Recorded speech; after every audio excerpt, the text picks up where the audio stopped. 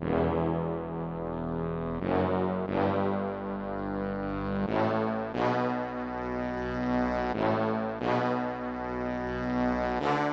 it's the Ryen Russillo podcast every Monday, Wednesday, and Friday. Every Monday's with Chris Long. And by the way, we got all the nice messages from everybody all over the place talking about how much you love the first one. And I thought it was good while we were taping it. I went back and listened, and it really is good. So very proud of that. And Chris is a superstar. You guys can be able to do whatever he wants if he wants to do this long term. And thank you so much for downloading, subscribing, rating, reviewing. Again, the Ryen Russillo podcast. But you already know that. And you also know that Belvedere is a presenting sponsor in partnership with our friends at Belvedere Vodka. Join us for a live dual threat podcast in Atlantic City for Monday Night Football at the new Moneyline Bar and Book at the Borgata on Monday, September 16th at 7. I think I'm going to be there all day prior to, so look out. I want to check out the Rounders poker table where Matty D, when he comes back, he'd been off the grid. He hadn't played in a while. It's like, hey, Matty D's here. Turturro comes over, says something creepy. Turturro, if you were to say in Rounders, Turturro was actually dead, Sixth Sense style at the end of the movie, that would have been plausible. Like if at the end, it was like Turturro was dead the whole time. I mean, seriously, I think he only talks to Matty D in that. I mean, other than when, oh, no, wait a minute. I mean, that's not entirely true because Worm tells him off a couple times, like, all right, Kanish, you keep hammering away. There's a lot of stuff in TV. So anyway, the reason I bring this up is that David Levine and Brian Koppelman, who both wrote Rounders and obviously co-created Billions, Levine sitting at the poker table in one of those scenes. He has the big bushy mustache and the slick back black hair. I mean, it's a huge mustache, so it just stands out. So he's looking around. So he's at that table. So hopefully maybe I'll be able to hit up that table a little bit earlier. That also reminds me too, like Worm, you have to do that in the script to make it why did Worm. Worm took the rap for Matty D, so that's why Matt Damon always feels like he has to owe him. But as much as I love Succession, I just feel like that group wouldn't really hang out with Greg. I just don't think Greg would get to roll with him that long, even though I love Greg a lot. But my new favorite line ever from the show is Tom. Tom's my favorite character. I like Shiv a lot too. And apparently that's cool if I like Shiv and still like Tom. But I just think when they're in the helicopter and Tom says, that's a weird family, or like, what a weird family.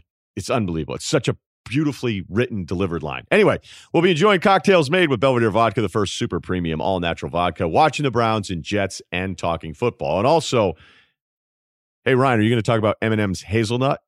Hell yeah, I am. Take your game day treats to the next level with the new M&M's Hazelnut Spread chocolate candies. Hazelnut Spread is covered in smooth M&M's milk chocolate, delivering a mouth-watering blend of chocolate and hazelnut in every bite-sized piece. Enjoy them on their own or use them to spruce up your favorite desserts. I think I'd like now to say something fun or silly about the extreme lengths that I've gone to in order to get my hands on M&M's Hazelnut Spread chocolate candies. Man, let me tell you, I would do something perhaps both fun and silly. So go hazelnutty and try the new M&M's Hazelnut Spread chocolate candies today. I promise to the M&M's people, I will improv more on my M&M hazelnut experience on the next podcast. This week's opening rant is about Antonio Brown. Now, normally in the past with radio shows and all this stuff, when it's legal stuff, when it's accusations, I never felt really comfortable, and I don't feel really comfortable right now. I've read everything that you've read. I've gone through the court documents, the civil case is what this is, and what a civil case versus a criminal case means, and what the NFL can and can't do, but then again, what they could do. And if the Patriots are going to have him out there, does that mean that they're ready to go ahead and back him until they can no longer back him? And by the way, the Patriots are going to do whatever they want. Like as great as this organization is, Bill Belichick actually made you feel bad for asking about potentially having a multi-murderer on the team, which I'm not saying Belichick knew about Aaron Hernandez. I doubt that he knew any of that. I mean, give me a break.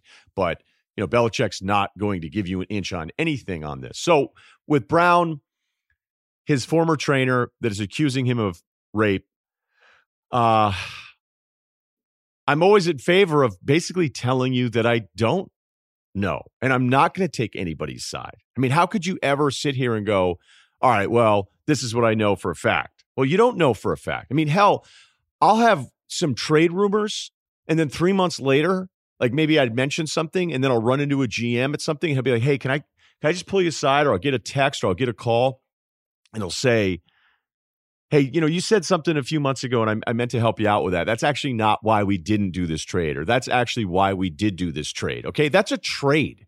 This is real life stuff. Laws could have been broken, okay?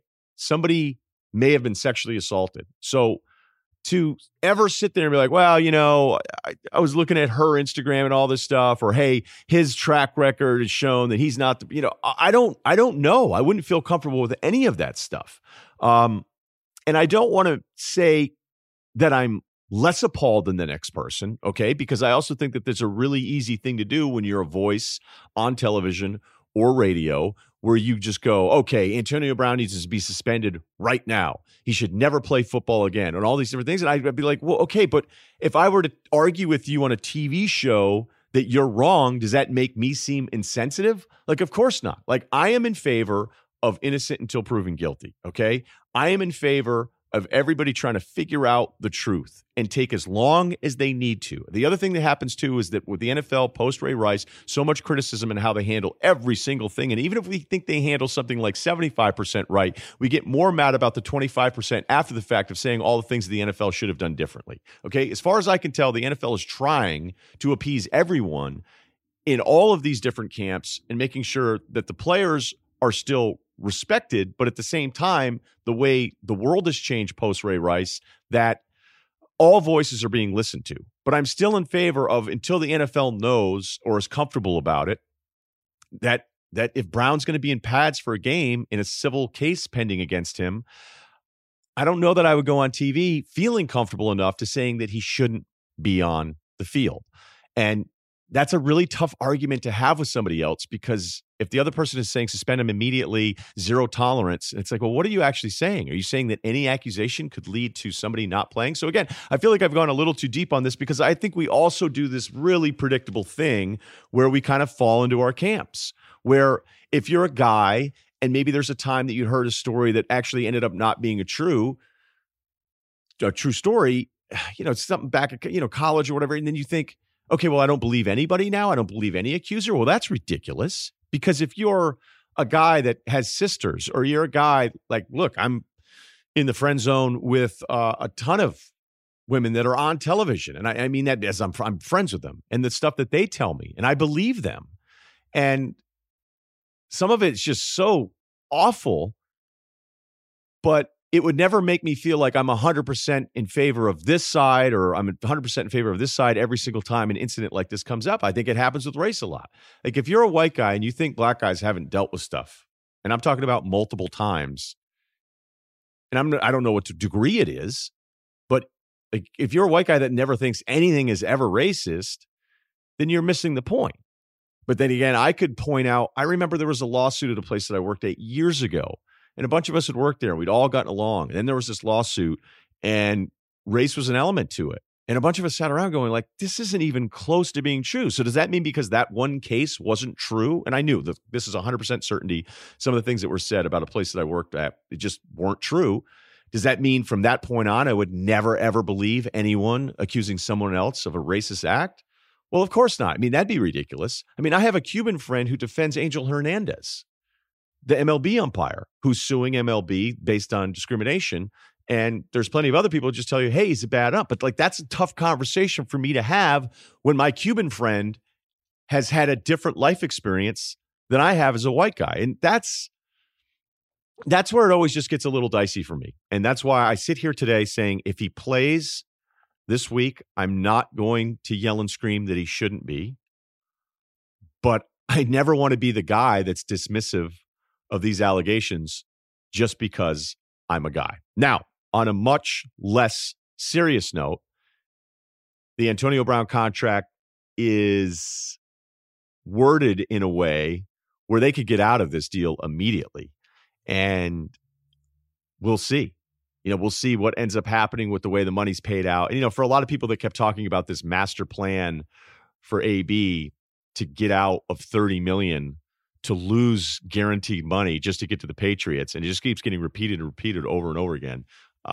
It's really dumb, and it doesn't make any sense, because I don't think he went to the Raiders going, I want to get all this guaranteed money and then piss it all away so that I can then get to New England. But I did see that language this morning that there's some stuff like essentially, I'm paraphrasing here, embarrassment to the team, embarrassment to the league, conduct unbecoming. I mean, again, I'm not quoting word for word. And I know Drew Rosenhaus is going on SportsCenter. He's backing his guy. That to me is completely irrelevant. The idea that Brown has daughters, that's irrelevant. Harvey Weinstein has daughters. So I'm just going to wait back here and try not to make any mistakes on a thing that is really delicate. All right, let's talk some football with Andy Benoit of SI.com. Have you ever had to miss a football game because you couldn't get somewhere to watch it? Just the other day, I was watching my man Van Pelt, and Brian Windhorst was on, and Windhorst was in China trying to watch his Cleveland Browns Week 1, 2019 opener. That wasn't a great time if you're a Browns fan, but he was in China.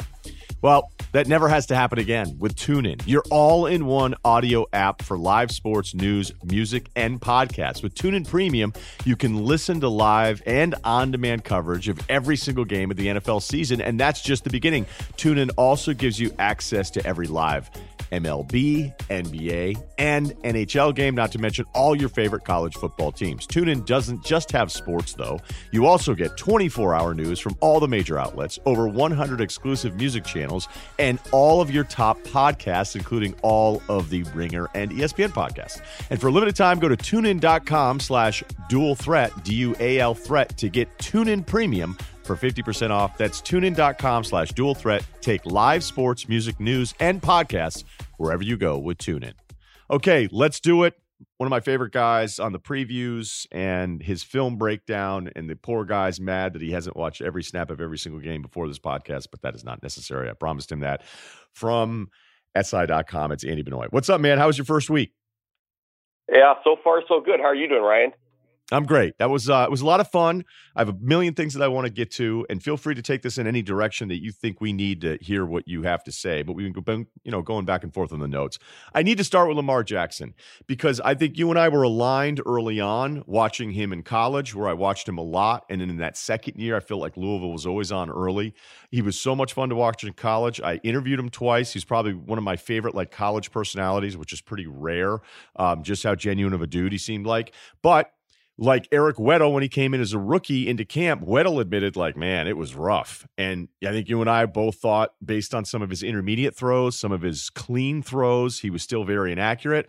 I think his overall performance is a bit overrated because they won a lot of games and they went to the playoffs. And then I thought that Chargers playoff game was pretty disappointing, but not a huge surprise. So having said all of that, because Lamar Jackson has become sort of this social experiment on top of everything else, he comes out, lights up the Dolphins in record fashion. He doesn't even have to run the football. So now that I've set that whole thing up, I think it's a real question of what do you see? What kind of work has he put in? And how much do we put into this because it was the Dolphins?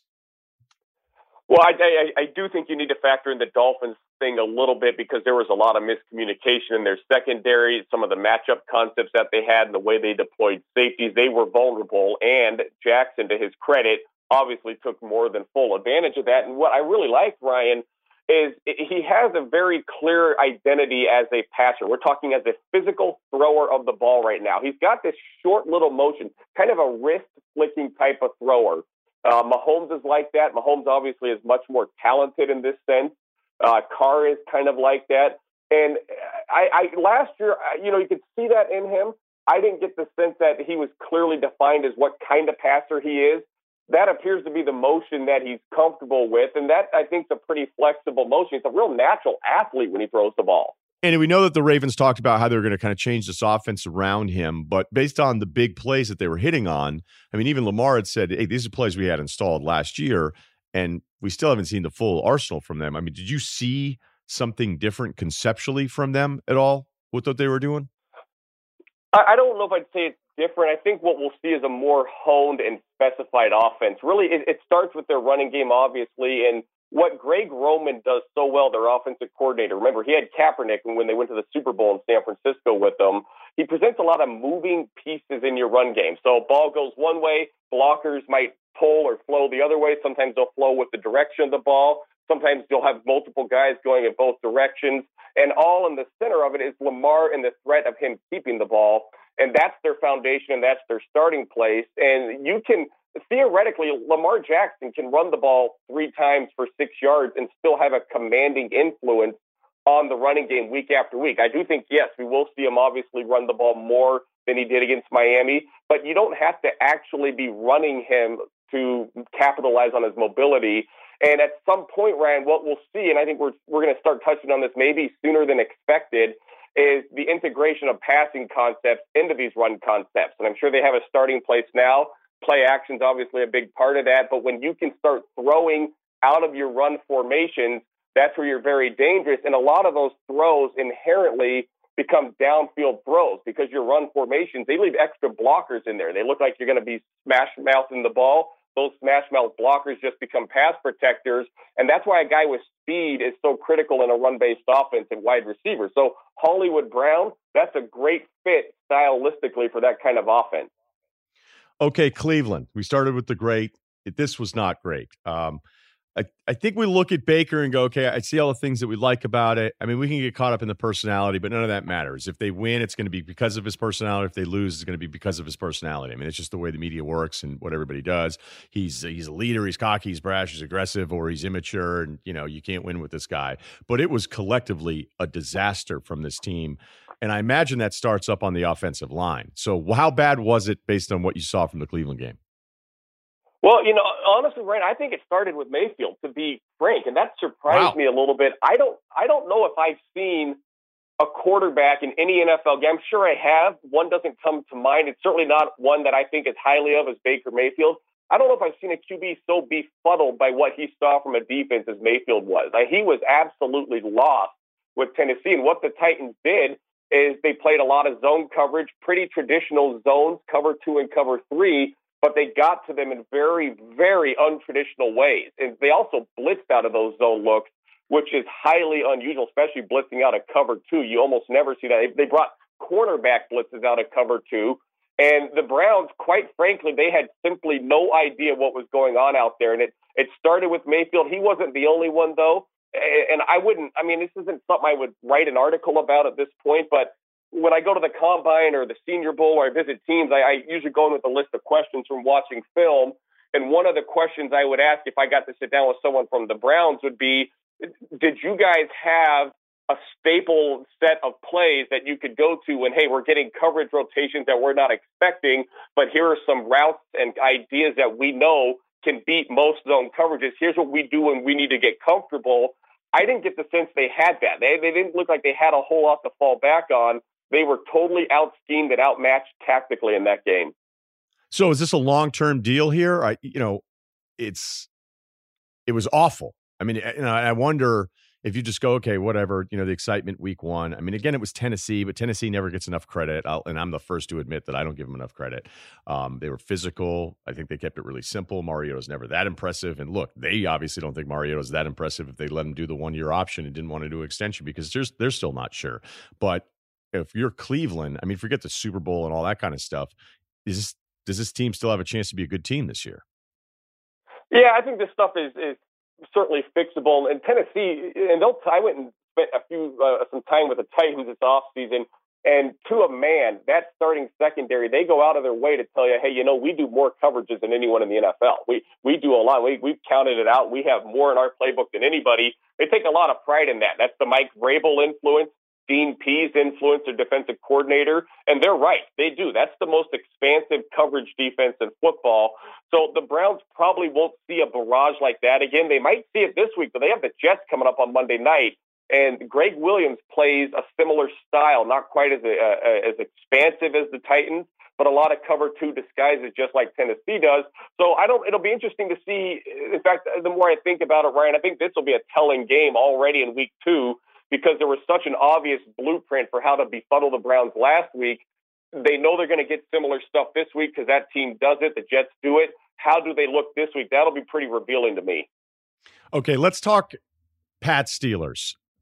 If you were devising a defense, because, I mean, look, I've watched this Brady guy his entire career, and I always think about like, okay, of all the times you say it, like nothing drives me more crazy than when a guy's on TV being like, you got to get pressure right up the middle. You got to get in his face. Until somebody tells me the quarterback that loves pressure coming right up the middle and moves him off of his spot, that does well with that, then I'll think that that's actually a unique thing. I mean, no quarterback likes that. It's like a pitcher going, if you just paint the corners against this guy, like, well, no shit. Right. What do you do here? Because like I can really expand all this stuff. I guess what I'm doing before we talk about how the Steelers and Tomlin's predictability against Brady, what would you devise, like if you had to? I mean, if anybody was actually good at stopping Brady, we wouldn't be in a podcast right now. But what would you say you would think like, hey, these are the things you have to do. These are the things you can't do when you're going up against Brady? Well, obviously it's going to depend on your personnel a little bit, but I would not blitz Tom Brady because so much of his reads come before the snap, which gets to getting the ball out quickly. That's how he's able to do that. The teams that have rushed 3 and dropped 8 into coverage have had, I think, the best fighter's chance against Tom Brady. It's a good answer for some of the empty formations that New England does because if Brady's getting the ball out, he hurts you when he gets the ball out quickly. Now, we say that, but I also remember back in 2017, Brady's season was really built on downfield passing by extending plays from within the pocket. So it's not like there's one idea and if you just get to that, it works. But you need to be physical with New England's receivers because it's a timing offense, and a lot of those routes are intertwined together. So jam one route, throw it off its schedule, and you can throw all 3 routes, for example, off their schedule. Physical press coverage, and then extra bodies back into coverage. But again, it gets into your personnel a little bit. And what's tough, and this gets lost, but New England's one of the best running teams in the NFL. And they'll just condense the formation and pound the ball right down your throat. We saw that at the end of the season last year. I don't know I don't know how you stop this offense.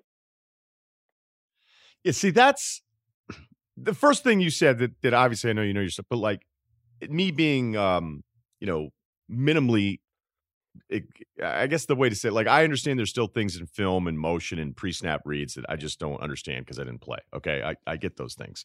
But I do know that blitzing Brady's stupid because if you blitz him, he's going to figure it out. And now all of these little routes underneath are wide open. But what is it about Tomlin and their man coverage? Because I've seen, Baltimore with Harbaugh with a really good staff, that playoff win where they came back from 14-zip and 28-14, they played this soft off coverage on the outside. And Brady's like, all right, fine. You're going to give me these 7-yard gainers on the outside every time? Okay, done. And that's how they got back into that game. I remember that Pittsburgh playoff game a couple years ago with New England against the Steelers, and the Steelers never did anything. They didn't do anything to change. And I think Collinsworth was hitting on that on the Sunday night broadcast where he goes, if you're just going to sit here and play these underneath routes the same way over and over again with these linebackers having to chase these guys, you're toast. So why is it that it seems that Tomlin and the Steelers, I'm sure their answer would be, hey, we changed all sorts of things because it just sounds better as a coach, but it seems like they are fairly predictable and it doesn't work despite keeping them down points-wise at the end of the regular season last year. Yeah, and that playoff game you mentioned with Pittsburgh, the 2016 AFC Championship, and I know walking off the field after that game, Tomlin and defensive coordinator Keith Butler had a quick conversation basically saying, yeah, we need to play less zone and more man-to-man because these Patriot guys spread out, they bring their receivers inside, our zones are already set, and those receivers face our linebackers, and it's end of story. So they've made some investments in Pittsburgh in going to man coverage. They tried to play it Sunday night. That's why they signed Mark Barron from the Rams, a former safety. They drafted Devin Bush. They traded up a lot to go get Bush.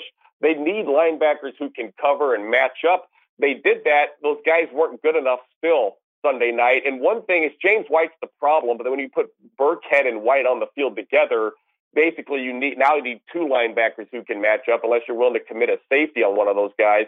The teams that have had success with James White, it's actually and this idea came from Belichick originally in the 2001 Super Bowl against Marshall Faulk, jamming him out of the backfield, contacting White anytime he leaves the formation, because that's really where he hurts you. They get these mismatches inside. So if you can compromise the timing inside somehow, which is kind of back to what we just talked about, instead of blitzing Brady, investing guys into jamming his inside receivers. The Rams did that in the Super Bowl this past year. They had a lot of success with it.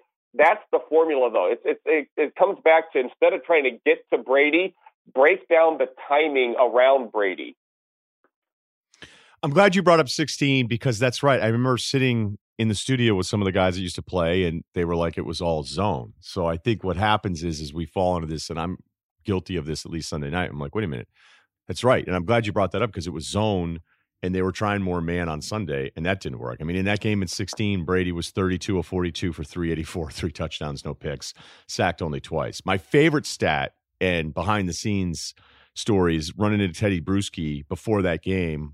And I'm like, what do you think? And I don't think Bruschi's ever picked against the Pats, first of all. But he goes, it'll be interesting how they control Le'Veon Bell. And I go, one of the things I've always thought was interesting was how a Belichick defense plays against, running quarterbacks where it's all contained and Le'Veon. And Teddy's sitting there and he's like grabbing my arms and showing me what we do is we hold the blocks up and we wait. And we want Le'Veon to stop the line of scrimmage, 1, 2, maybe even 3-yard gainers, but that's it. And that Bill would tell us never get upfield. Like if we were to stop, he goes, say I got outside and tackled Le'Veon Bell for a loss at like 3 or 4 yards, great play, but that's bad. Conceptually, that's bad for what we're trying to do. And Le'Veon Bell in that game had 6 carries for 20 yards. Okay, so on top of all those other things here, and I did touch on Antonio Brown a little bit earlier, if he ends up playing for this team this season, and he's at practice as of the taping of this podcast, what does that add to what already looked like a scary offense on Sunday? Well, it gives them an answer outside. So we've just kind of talked and said, well, your only chance against the Patriots, take away their inside timing. Well, what happens when they have Josh Gordon and Antonio Brown outside, guys that can really win one-on-one? In fact, they're so dangerous, you probably need to roll safeties over the top of them or linebackers underneath them, which means now you're not really taking away the inside because those defenders are going over there to help. So it's the embarrassment of riches. And what else I like about it, Ryan, we're just talking football. Antonio Brown's personality is a separate conversation, but stylistically, Gordon's the X receiver, the big body up on the line of scrimmage, downfield vertical threat, big tall guy.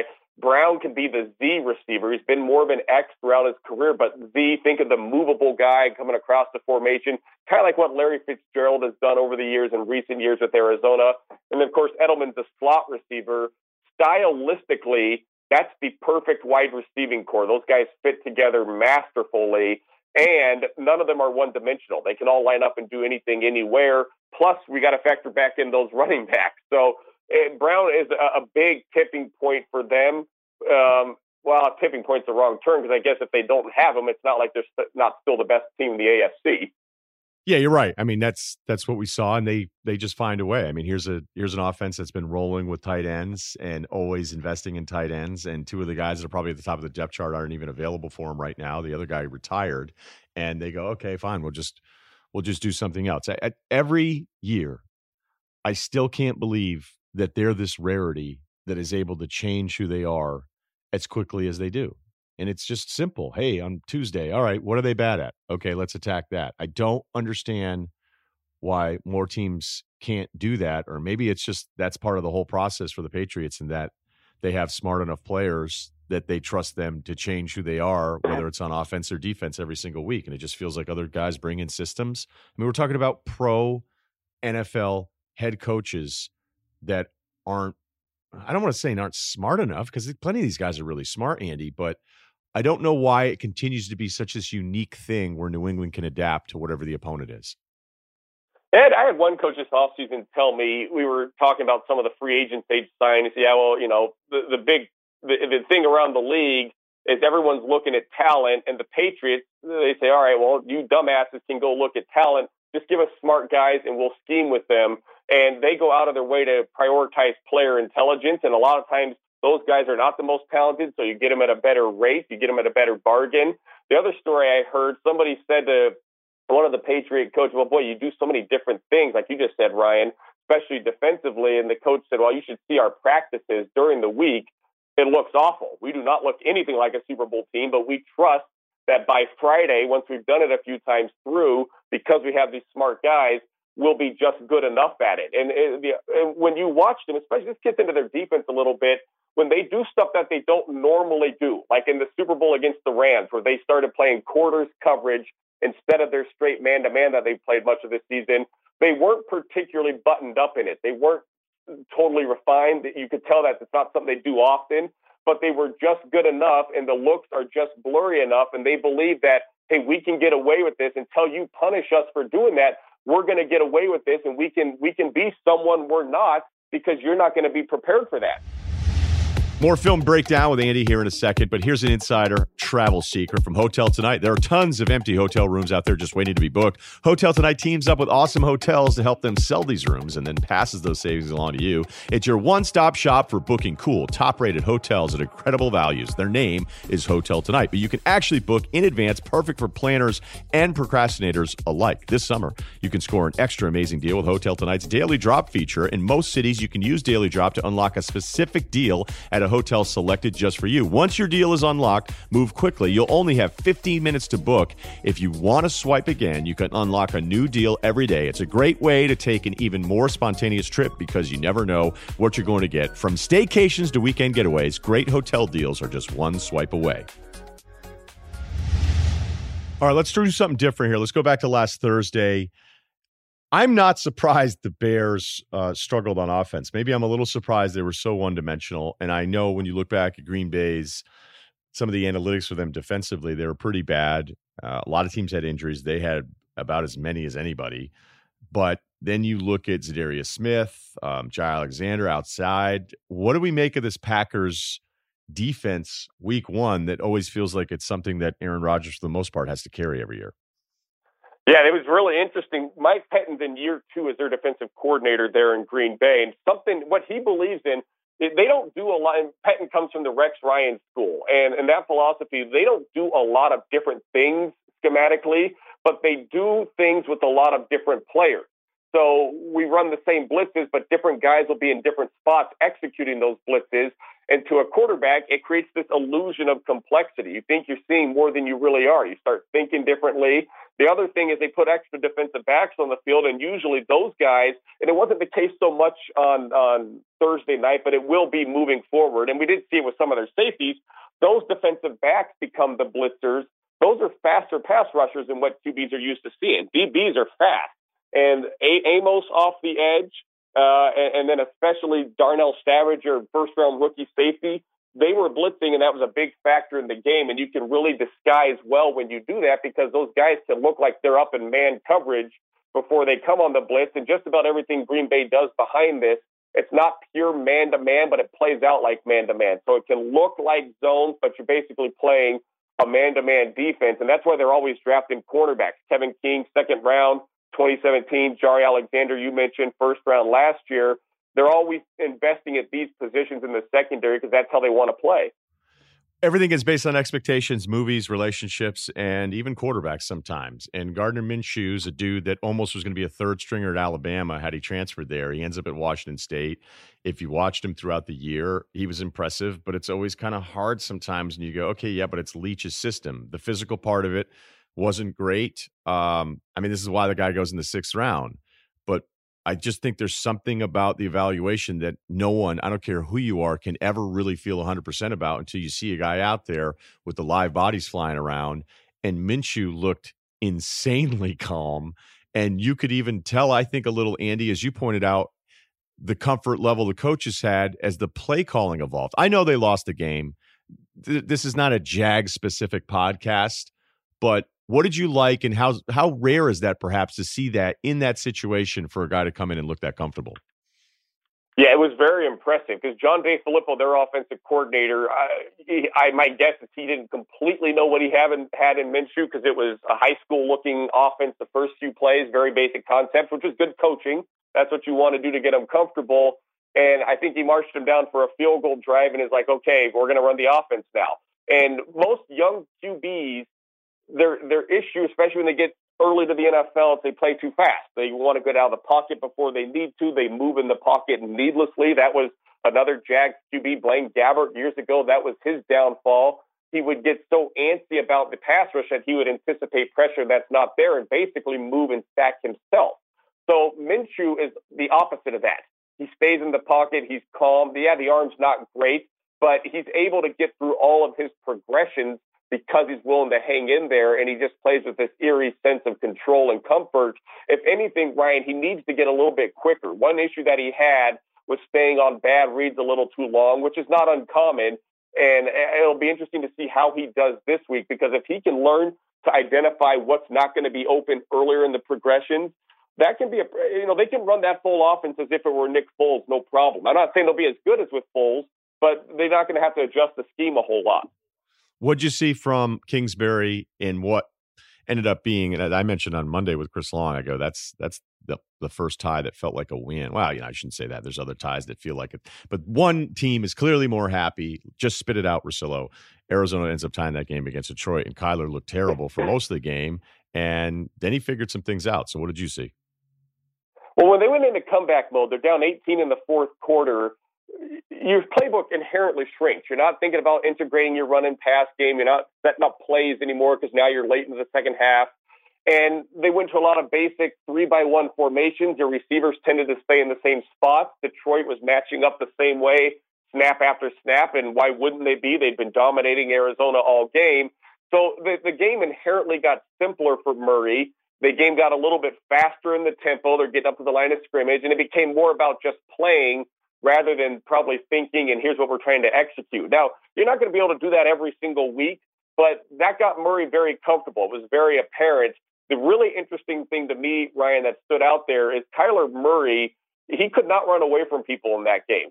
Detroit was fast on defense, and Murray, you would never have guessed was you can tell he's mobile because he's still a good, fast, quick runner, but you would never guess that he was that same guy we saw at Oklahoma, and yet they still were able to come back because Murray's willing to play from within the pocket. He sees the field pretty well. That'll be really interesting to me to see that development there. Murray as a passer first and a runner second, and we have to consider his mobility might not translate to the NFL the way we expect. Well, it shouldn't, because if you're expecting to break off these crazy long runs, he was next to Lamar, but in a way, Kyler had this gear that he got to quicker than Lamar did. Lamar just was not only quick twitch and all this, but he would make you miss in ways that were just embarrassing. Stuff at the goal line. But Kyler, you get him out there, he was gone. But I'd imagine you don't really want him doing that maybe after this year. So I don't know what they're going to do with that. But I do know this, and I've said this all the time, and it's true. NFL fans can be absolute jerks about anything new, and it's this thing, whenever I run into a guy, I love both. I like college more, but that's more of an atmosphere, culture, smaller city thing where I go, there's this connection with a city, these smaller cities with the university where you go to, where you actually feel like you represent it and buy a hat and you're like, yeah, I went here 90s, 70s, whatever. That's just a little different than a connection to a pro team. It's not necessarily better, it's just different, and that's why I always like it. But whenever we have a Kingsbury coming in, or, obviously going back to Chip Kelly and stuff, who everybody wants to laugh at continuously, it's this protective idea that none of this stuff will ever work. And it's like this NFL fan base is waiting around on Sunday rooting for Kingsbury to fail. And I think that's a real thing. And look, it doesn't mean that they're always wrong. It just is oddly protective / defensive. Yeah. And, some people say, he failed upwards, whatever, he gets a promotion after he didn't succeed in college. I don't look at it quite that way. What he's going to, and it's not, the wheel's not getting reinvented by any of these guys the way that we want to believe. And all these ideas they have often come from somewhere. The main difference with Kingsbury's offense so far that we can see, I think you'll see more 4 wide receiver sets, which we could discuss if that's even a difference, because Arizona, if they had a flexible Evan Ingram type tight end on the roster, they'd probably go 3 wide with 1 tight end. So 4 wide receivers, they'll still run the ball out of that. I'm sure we'll see some other things, but it's never as extreme as you think when it comes to schematic changes and evolution like that. Okay, I want to go rapid fire with you here. You're not prepared for these, so I'm going to put you on the spot. I hope you're ready. Well, you're not really. I hope you're ready to do it now, but I didn't tell you what these were ahead of time. Okay, ready? I am ready. I know as a prep guy, you're like, this is going to suck, because I don't think you saw this tape yet. I was just thinking oh man, I don't run a 2-minute offense. I know you don't. You're slow, deliberate replays. Minnesota 28-12. I don't think you actually were able to break this film down, which is fine, but Matt Ryen sacked 4 times. They ran it. I think if you take out Ryan's 24 yards, I'm doing the math here real quick, 49. That's 15 for 49 yards. and they just put one of their guards on IR, not necessarily for this season, but how real is the Atlanta O-line issue long term? It's real enough. They drafted two guys in the first round, Caleb McGarry later in the first round, and then the guy that went on IR is Chris Lindstrom. So they felt they needed to invest significantly at that position. And McGarry's been out with a heart issue. He's back now, but Lindstrom's the guy who's gone. That's a problem there. The other thing, and I am not at all saying that this was the issue, because you're right, I won't see this film until Saturday probably. But Dirk Cutter, their new offensive coordinator, he's not an outside zone running coach. That's not been his foundation before, and that is Atlanta's foundation. Now, Cutter's a smart coach. He's been around this team before. I'm sure they'll adjust and find the happy medium, but this could be a run game that's having to evolve early in the season. And I think Matt Ryen at this point probably is the kind of QB who, I don't know if he's dependent on the run game, but you certainly get he's a very different QB when you're a complete offense versus a one-dimensional offense. Is Flacco shot? If you allow me to take off 20% of the harshness of the wording of the question and just scale it back a little, my answer might be yes. What concerns me in Baltimore, it wasn't just he hasn't been the same pocket presence guy in the last few years. My guess is that might be injuries that have piled up one way or the other. But I don't think he reached the field with the same clarity either. And there were cases of that against Oakland. And Oakland, going in, not that they're predictable, but they have a very clear identity. You know what you're going to be too deep zone coverage in one variation or another a lot of the time. I didn't think Flacco read the field particularly quickly in some scenarios there. Okay, that was a harsh word, and I understand. Give me something that you're already worried about, though. We've gone over a bunch of this stuff. Let's hit on one more thing that you saw from the film this week where you go, this is, like, you may not write an article on it. You may not even believe it yet, but you are worried about it. It'd be something you'd be checking on in week 2. Well, what will defenses, here's what's happening around the league, I think. And you're right, I'm not going to write an article about this yet. I think everyone's starting to copy the Rams offensively. And I thought that would happen a year ago, and it didn't, which surprised me. We're seeing it now. And the main thing you're seeing is just in the way teams line up. All these wide receivers are now tight receivers. They're coming in closer to the formation. Everyone's crowding the middle of the field. So I guess I worry from the defensive standpoint, what does that mean? Because I think that's a hard thing to deal with defensively, and offenses are going to be a step ahead there. Now, they're not going to do it as well as the Rams, because you have to also coach it and teach it and execute the plays after you line up that way. But even storied offenses that have had a lot of success, New England, for example, that we're seeing them line up in these condensed formations a lot more. When you do that, there's a lot of benefits. But long story short, all your wide receivers have a two-way go. The sideline does not inhibit you if you're in the middle of the field. So effectively, you're creating more field that must be defended. The other team that did it, I thought they had the best-looking offense in week 1 schematically, and maybe even last year, was Kansas City. So two of the teams that were in the top 4 in scoring, the two top AFC teams in scoring last year, both are doing new things schematically, because that's how potent this tight formationing can be. Okay, final thought, Andy. You can go ahead here and just touch on something that we haven't touched on yet. Your choice. I was really intrigued with the way Deshaun Watson played at New Orleans. And the comeback drive, or I guess it would have been a comeback drive, the would-be comeback drive was one thing. But it was throughout the game, the totality of it. He was a passer first and a runner second. And he showed signs of that as a rookie. I think every QB, no matter how mobile you are, you have to be that way in the NFL. And he showed signs of that in his first season. He didn't really build on it in year 2. Lack of trust in the offensive line was the issue. Also, he's coming off the knee injury, so I don't know if he was completely comfortable hanging in the pocket in year 2, but he was more than willing to do that so far in the start of year 3. So what'll be interesting, Ryan, if their O-line struggles as much as it did, I don't think it will. Laramie Tunsil's an outstanding left tackle, but you still got 4 other guys that have to block. Let's say they do struggle a little bit or close to as much as they did last year. Can Watson maintain his pocket poise? Because that's really the safest way to play still. Even if your O-line's bad, hanging within the pocket's the best way to keep yourself safe. Breaking down and moving or extending plays without a plan, that's not going to keep you safe. And Watson had issues with that last year.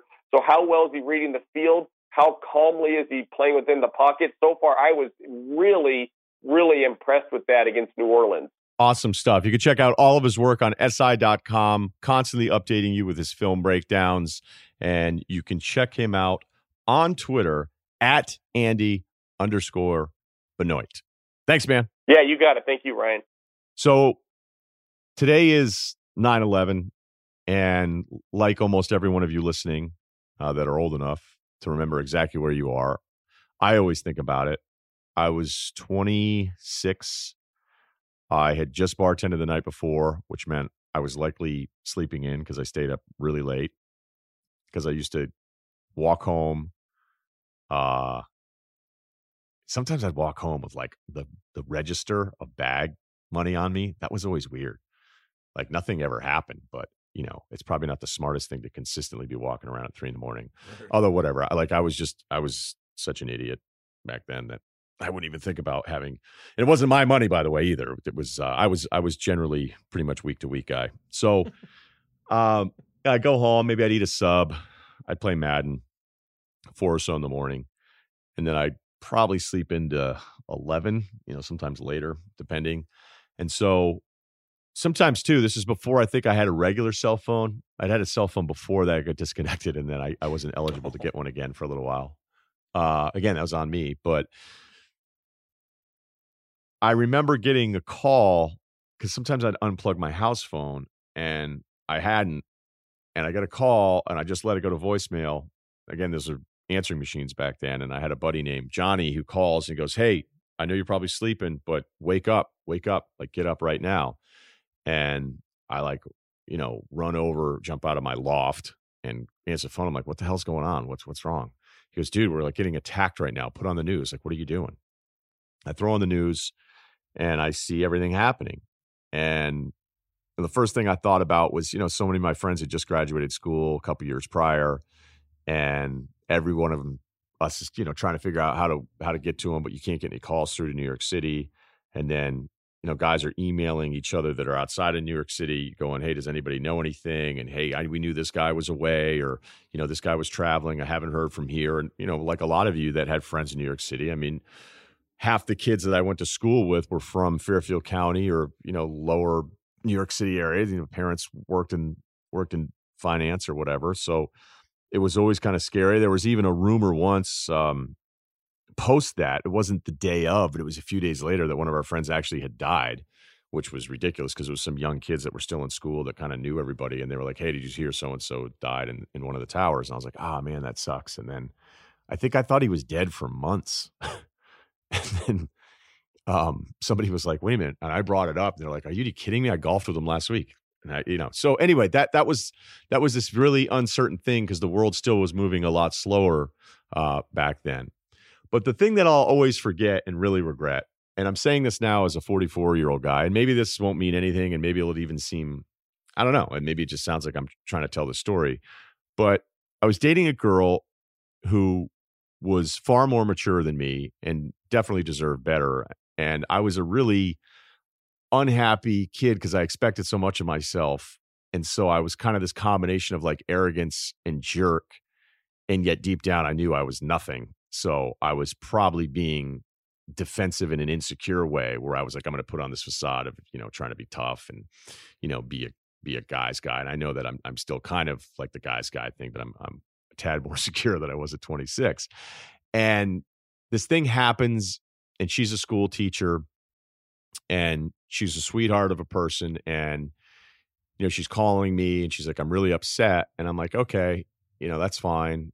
And I'm kind of wondering like why she's so upset. She didn't have any friends in New York. She just was upset. Okay. Because it was a weird thing to see. Like you grow up your whole life and we think about all of this military stuff that happens, but it just doesn't happen here really. It just doesn't. And then it did in a different way than maybe we're used to, and a way that doesn't really ever happen. So, I was scheduled to bartend that night, and later that day, she was still very upset. And she asked me to take the night off and spend the night at her house. And this is somebody who had lost her father when she was younger. And I didn't get it. I just thought, why would I take the night off? They're not going to invade Vermont. Like this doesn't make any sense to me. And I remember talking to one of my younger buddies, and I'm kind of like being that idiot 26-year-old where I'm going, hey, like she wanted me to take the night off tonight. Like, and then he's like, really? And I go, yeah. And what I'm telling anyone who's younger, who may be like I was in my 20s, is that you take the night off and you give up the $150 in tips and you go and you give your girlfriend a hug and you stay there with her if she's upset. And that's what being a man is, not being a tough guy and saying, that's stupid, I'm not doing that. It's going and doing something that maybe you don't understand, but realizing it's going to make the other person feel better. And I'm sure actually some of you guys are listening and be like, hey, dude, thanks a lot for the tip, Dr. Phil, but we already figured that one out. But I'm just telling you, back then, I wasn't even close to having it figured out. And it's not remotely important as far as anything that happened that day, but it's something that I'll always remember and I'll always feel bad about it, on top of all the other things that were just atrocious that day. So I'm not trying to compare the two. I'm not putting this in, but it's just something I hope you guys understand why I told that story, because I'm always trying to help out the younger dudes out there. All right, that got very serious, but today was a serious day as well. Hotel Tonight shows you incredible deals at cool hotels you'll actually want to stay at. Score an extra amazing deal with Hotel Tonight's Daily Drop feature. Unlock a special deal at a hotel selected just for you and snag it within 15 minutes. If you want to swipe again, you can unlock a new deal every day. Go to hoteltonight.com or download the app to unlock your Daily Drop. Friday, Trent Dilfer, the Russillo Show podcast, the Ryen Russillo podcast, right here on The Ringer. Subscribe, rate, and review. Talk to you Friday.